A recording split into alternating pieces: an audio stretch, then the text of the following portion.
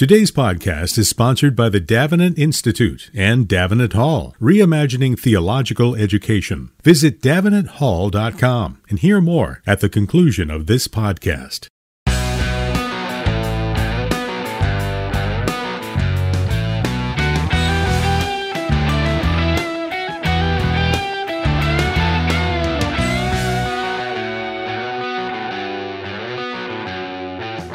Welcome to Mortification of Spin, a casual conversation about things that count, with Carl Trueman and Todd Pruitt.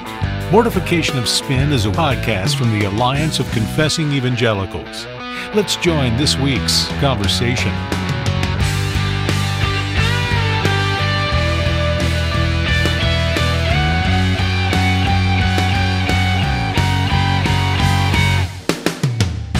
Welcome to Mortification of Spin. I'm your host, Carl Trueman, professor in the Calderwood School of Arts and Humanities at Grove City College in beautiful western Pennsylvania.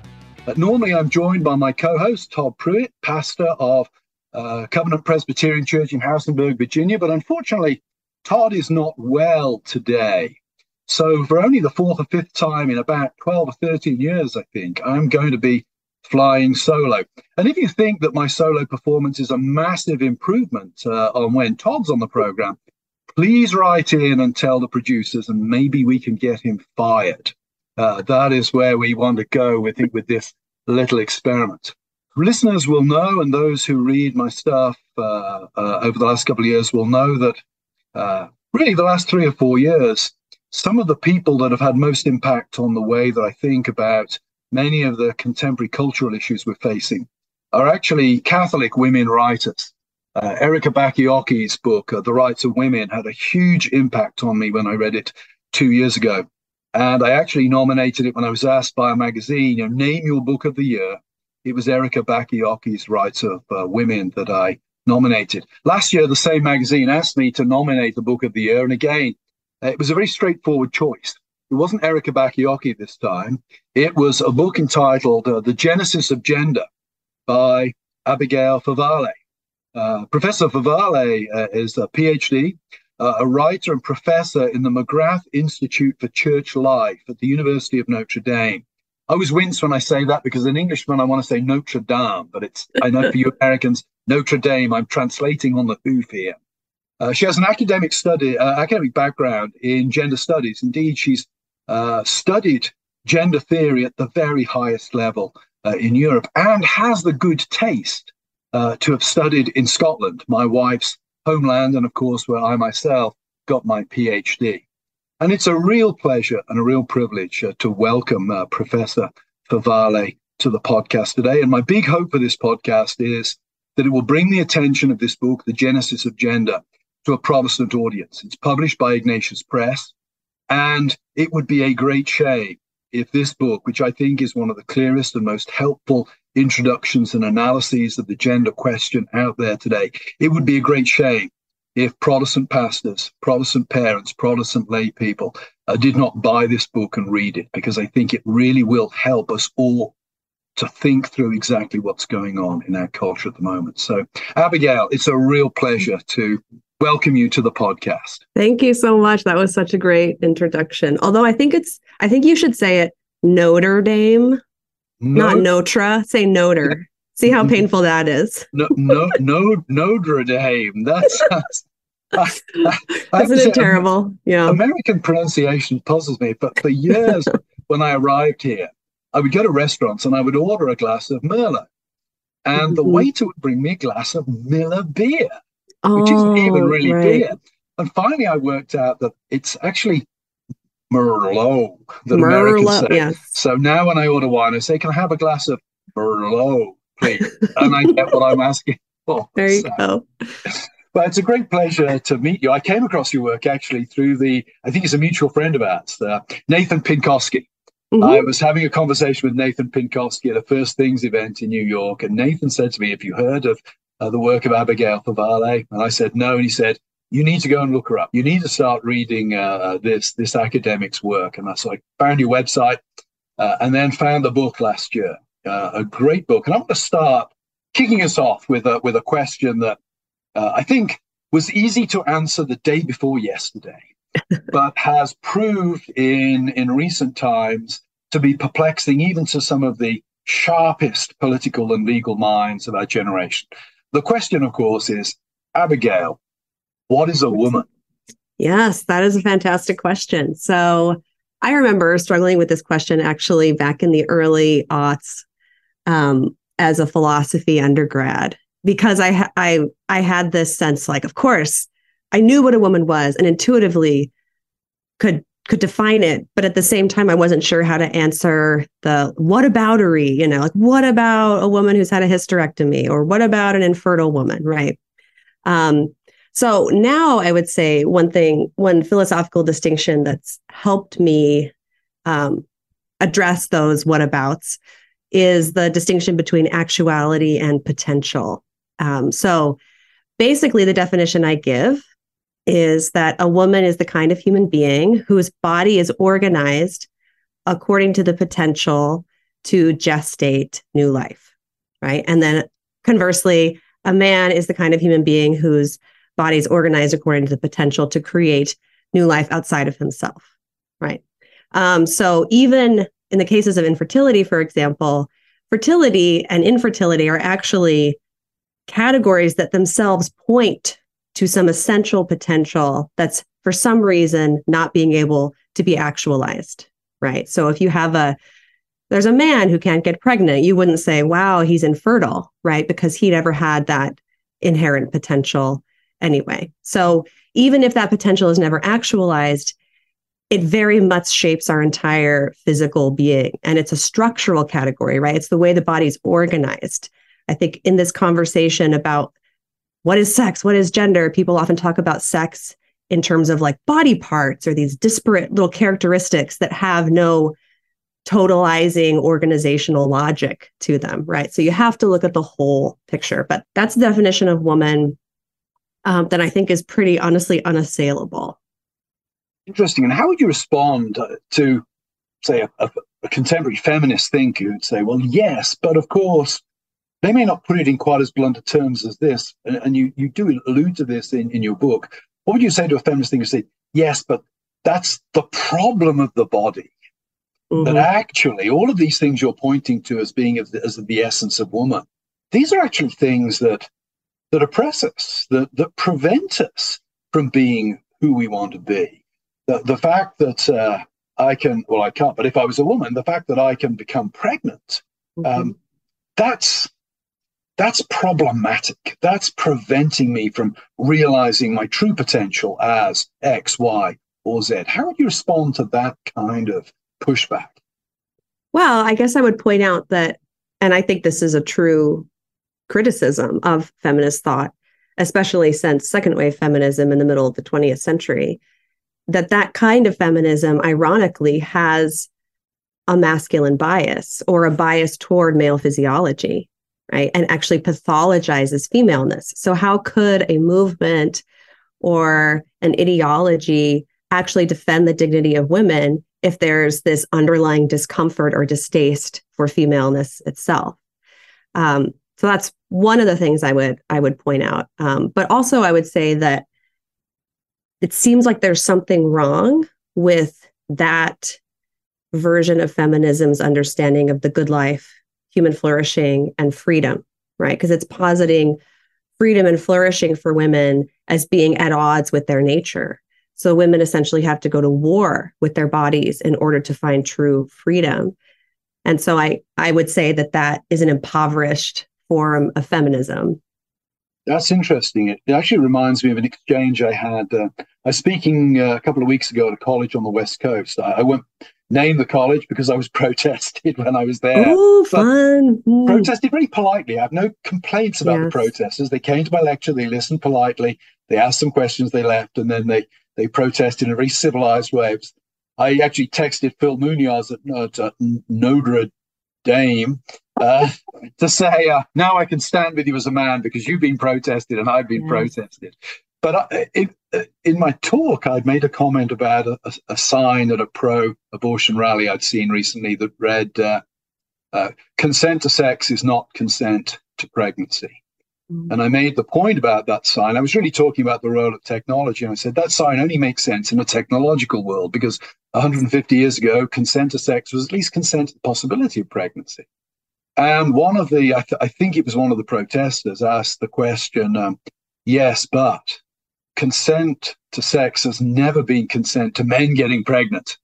It's only ever been women. There is this asymmetry. And isn't that unfair? And I think what you're saying really is it's only unfair if you regard the female body as being flawed in not being a male body because you have that. And that, of course, has a whole different philosophy of what sex is about. I mean, perhaps you could touch on the philosophy of sexual relations as connecting to this. Right. I would also say that probably some of the illogic, I guess, behind that statement would be that equality requires sameness, right? So it's not possible to have equal dignity if there is asymmetry. And so what has often happened then in kind of the response to women's oppression in society is the downplaying of difference, and in terms of the feminist movement. But again, that leads to the problems we're already talking about, where women are measured according to a male standard and found wanting just because of the kinds of bodies that we are. That's interesting. And it sort of sends, this is as a bit of a tangent, but it reminds me, I mean, we both have an interest in the transgender issue. It reminds me of the Vanity, I think it was Vanity Fair cover with Bruce/Caitlyn Jenner on it in 2015. What struck me as interesting, and I get the students to think about this in class, is that Jenner presented himself very much as a male fantasy of what a woman should be. It's very interesting, I think, how male normativity seems to be something that permeates all sides of this debate. Do you think it's a fair observation? Yes, I do. And I think I might even put it more strongly in the sense that I think we now live in a culture where pornography shapes our understanding of what it means to be a woman and what it means to be a man. And I mean pornography in kind of like a general sense. So not just pornography itself, but also kind of pornified culture. The aesthetics, right? the aesthetics of the culture, yeah. Yes, exactly. And you had mentioned technology earlier. And so one of the arguments I make in my book is that a big shift in the conversation of sex and gender is the development of the birth control pill and our culture accepting that as kind of a normative practice, right? So becoming a contraceptive culture. And I make the argument that this has profoundly reshaped our social imaginary, right? You use that concept in your own writing, where we now have this kind of default intuition of sterility. Like we no longer think of men and women primarily as representing different procreative realities. We think in terms of roles. We think in terms of fashion. We think in terms of externalities and superficialities. And so then the logic, follows from there that if you can mimic those externalities, if you can achieve a certain appearance, if you can take on a particular social role, then that's what it means to become the other sex or to change to the other sex. Because we no longer think in terms of procreation. That's like receded into the background. Yeah, that's a very interesting point. And one of my favorite chapters in your book is where you discuss the gender theory of Judith Butler. Judith Butler, I know she can write clear English because I've read stuff that's straightforward to read by, but her gender theory is, it's like the worst kind of Hegelianese or something. Yeah. Mm-hmm. But your chapter, and I've been recommending this both to students, colleagues at Grove, and to some pastors, saying, if you want to understand what gender theory is about, why it's so radical, then read Abigail Favale's chapter on Judith Butler and gender theory. I wonder if you could give our listeners a summary, because you present in a remarkably lucid and comprehensible form that which is typically quite rebarbative and opaque in the way that gender theorists write about it. Yes, Judith Butler is really painful to read. Her gender theory, anyway, right? I think it's intentionally obtuse. Interesting. Just as a quick kind of contextual backdrop. So prior to Judith Butler, we have the kind of classic second wave feminist split between sex and gender, where sex is seen as something biological or biological sex, and then gender, those are the social and cultural scripts and norms that are attributed to biological sex and often read as natural. Okay, so that's where we're working with feminists in feminist theory. So gender is a construct, social construct, sex is biological. So Judith Butler comes onto the scene, and she makes the argument that not only is gender a social construct, but sex itself is also a construct. So she's not denying that there are biological differences. What she is arguing is that the categories that we impose or we interpret those in differences into these stable categories of male and female, that's a social fiction rather than a matter of fact. So basically what she's saying is that everything is gender. Sex itself is gender. So it's almost like, I imagine gender as like this big Pac-Man that just goes and like has now swallowed up anything related to sex or anything that we would normally associate with male, female, man, woman. It now links to gender rather than sex. And that idea of gender is this social construct. So she's making the argument that gender is the socially compelled performance, that it's basically the script that we enter into as soon as we're born and we internalize and then unconsciously perform constantly. And it's this performance that creates the illusion of an essence. That's how she puts it. So we think we're expressing our gender. We think we're expressing something true and real about ourselves. But actually, it is the expression itself that is the thing. It's only a performance. Yeah. So I think when I taught her in the past, students would often really like her theories because they would just kind of see almost that first level that she's saying that we perform our gender. And they're like, yeah, I do. I do my hair this way and I wear this and I'm performing my gender, right? But they're not realizing, I think, how radical she's being. And really, I call her anti-realist, right? So she's taking a very kind of hardcore social constructionist position where there is no kind of intrinsic meaning or reality to things, but there is only that process of linguistic and social construction that's always happening. Yeah, I think you're pointing there to something.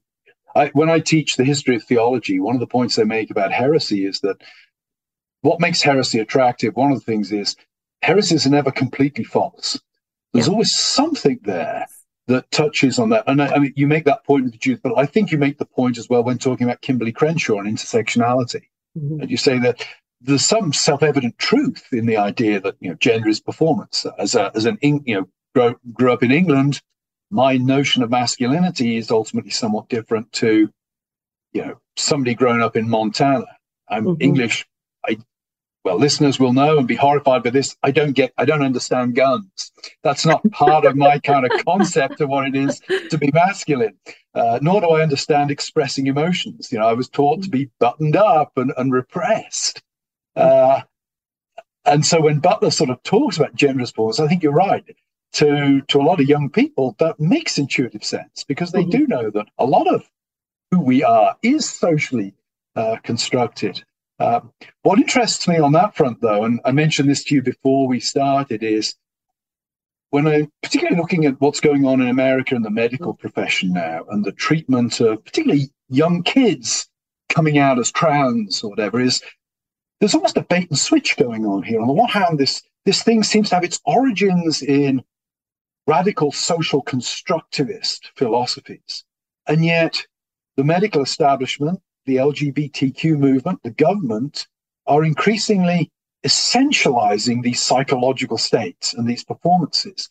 Am I right? Is there a bait and switch here? Is there an inconsistency in this? Oh, absolutely. There's an inconsistency. And this is something I've just been wrestling with for the past few months. And I feel like I've now gotten to a place where I at least have a version of telling what I think is going on. And so this is a contradiction I don't think I was able to go into in depth in my book as much as I wish I could now. So now I think, okay, so one way of talking about it is the distinction between gender theory, which what I've been describing in Butler terms.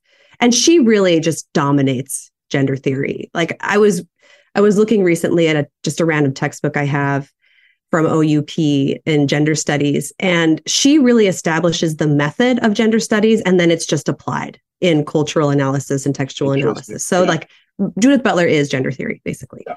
But now we have this phenomenon that I call gender identity theory. And that makes the claim that gender is not this social construct, but it's actually this subjective sense of oneself as a man or a woman or neither or both that is so deeply real. And it can actually be at odds with one's socialization, right? So a child who's male and is being socialized as a boy can suddenly realize his true gender, right? So that idea of this intrinsic, almost pre-social gender identity really seems to be quite different from the Butler gender is just this social construct idea. So what I think has happened is that Judith Butler basically cleared the deck. So she dethroned biological sex, right? And then there was only gender. But human beings aren't hardcore anti-realists. Like there are a few of them out there and, more power to them.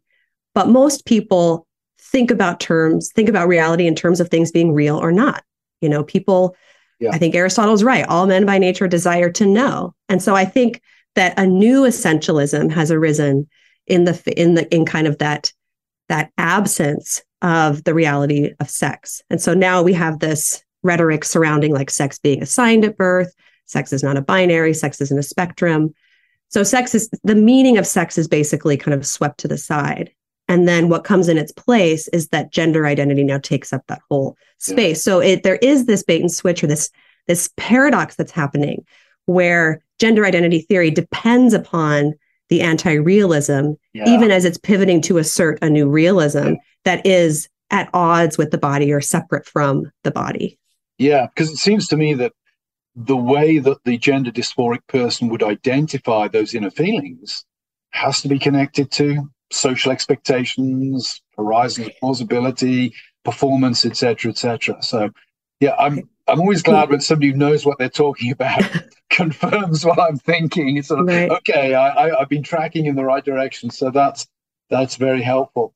Couple of things as we sort of start to bring things to a close here. One of the interesting things you bring out in your book is the connection between so much of the origins of gender theory and kind of continental philosophy and people who either defended or had a vested interest in pedophilia. Could you talk just briefly about that? I mean, just because somebody holds to an obnoxious position doesn't discredit the whole of their thinking. But it does strike me that when you're dealing with Michel Foucault or even Sartre and de Beauvoir, these are people who have a vested interest in living their lives certain ways that has to be seen as connecting their philosophy in some way. Right. So one of the things I mentioned in the book that a lot of the French intellectuals, the kind of heavy hitting names, but you've just mentioned some of them like Michel Foucault. I don't actually know if Derrida did. I feel like I would have to double check that, but certainly Jean-Paul Sartre. They signed a public petition to remove age of consent laws in France. And this was in the late 70s, I would say. Now, on the one hand, I do think that was more just in style among the intellectual elites back then, right? I think we were not yet fully into the kind of awareness that we now have as a culture about sexual abuse and its ramifications, right? So it was a different era. It was a very like post-Keynesian, like right up, just lots of crazy stuff going on. But there is something, I think, there is an intrinsic connection between the philosophy that is basically meant to reject and upend any norm surrounding sexuality. And Judith Butler is explicit about this, right? I mean, if she's trying to denaturalize heterosexuality, and also to denaturalize or denormalize any kind of claims or norms or rules around sexuality. And, she actually writes like kind of about against the incest taboo, right? Maybe there are certain, it's more of a cultural construct than we think. So I think when you go down that road, you can't hold the lines you want to hold. It becomes kind of an incoherent position. It reminds me of like Ovid's Metamorphoses. There's one of the tales that he tells about the character who ends up sleeping with her. She falls in love with her father and then tries to seduce him or whatever. But it's really fascinating because there's this internal dialogue that she's having with herself where she's like, she basically is like, well, some cultures think this about sex. Some cultures think this about sex. There isn't really anything natural or normative about sex. And then she'll kind of switch to the other side, but like, no, this, incest is terrible. It's bad. So it's fascinating to read that now as like a 21st century person and say, Ovid was getting at something, which is like, if you want to queer all the norms around sexuality, then why draw the line at pedophilia or incest, right? Yeah. It's interesting. I remember reading, when I was working on my book, reading Wilhelm Reich's The Sexual Revolution. The burden of Reich's book, as you know, is, sexual morality is designed to maintain the bourgeois dominance of capitalist society, et cetera, et cetera. So it's a fairly straightforward Marxist argument in many ways. But then he comes to pedophilia and he sort of says, well, of course, this is wrong. And I remember thinking, that's fascinating. Mm-hmm. Why is that not a bit of, so you're more bourgeois than you think? That's a kind of hangover of bourgeois morality there. So, and I mean, sorry, just one more point on this. Like, I think, I can just hear someone immediately objecting, like, well, it's not consensual because children cannot consent to sex. But then what concerns me, I think, is the erosion of that boundary when it comes to, say, medicalizing surgeries and hormones, right? Where now it's like, no, a 10-year-old, a 12-year-old is able to consent to lifelong, treatments that lead to sterilization, like blocking puberty. And so that's something that, I think, okay, if it is that line of consent, that's the only thing holding back our culture in affirming pedophilia, well, that line is being pushed right now, and that really worries me. Yeah. And as I said in my book, that consent is not absolute with children anyway. Trivial. My kids had to eat their greens. They had to go to bed at a certain time. If the adults decide that behavior X is good for kids, then we impose it upon. Yes, that's true. Yeah.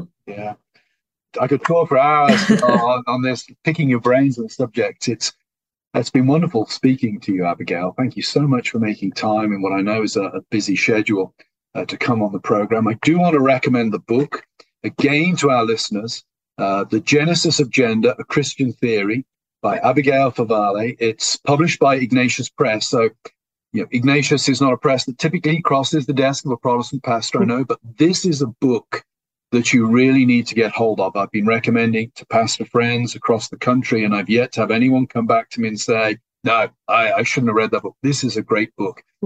You can also visit our website, mortificationofspin.org, and we have a couple of copies that have been generously given to us by the publisher.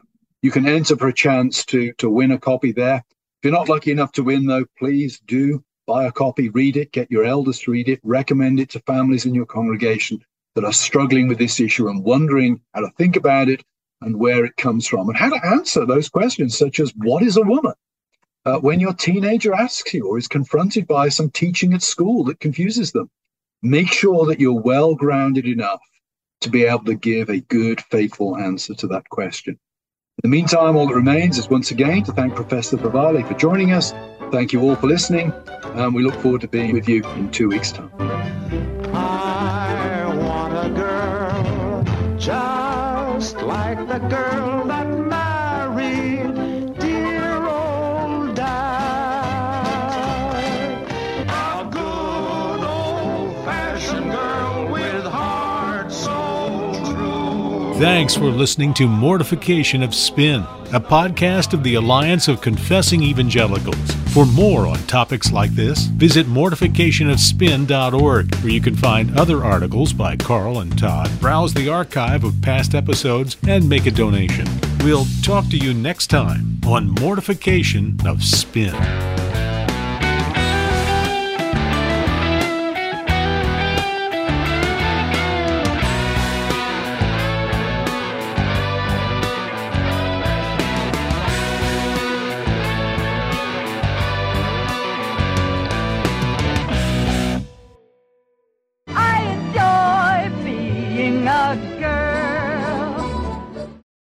The Davenant Institute seeks to retrieve the riches of classical Protestantism to renew and build up the contemporary church. Key to this mission is their educational arm, Davenant Hall. In an age where much theological education both overlooks the riches of church history and keeps students in debt, Davenant Hall is reimagining theological education. Davenant Hall takes full advantage of digital technology to make high-quality theological education affordable via online courses, including 2 degree programs and PhD supervision. Students can be enrolled at any time during the academic year. Still, in-person fellowship is key to Christian formation, so Davenant Hall hosts regular residentials at the Davenant House Study Center in the beautiful Blue Ridge Mountains of South Carolina. Registration for spring term 2023 classes running April to June is now open, closing March 29th. Fees start at just $225 for a 10-week class, with a 2-hour Zoom class with expert professors each week. Classes include a biblical theology of the sexes with Alistair Roberts, the Reformation and the Modern World with Brad Littlejohn, and more. Visit davenanthall.com to find out more, and davenantinstitute.org for an even broader perspective. davenanthall.com.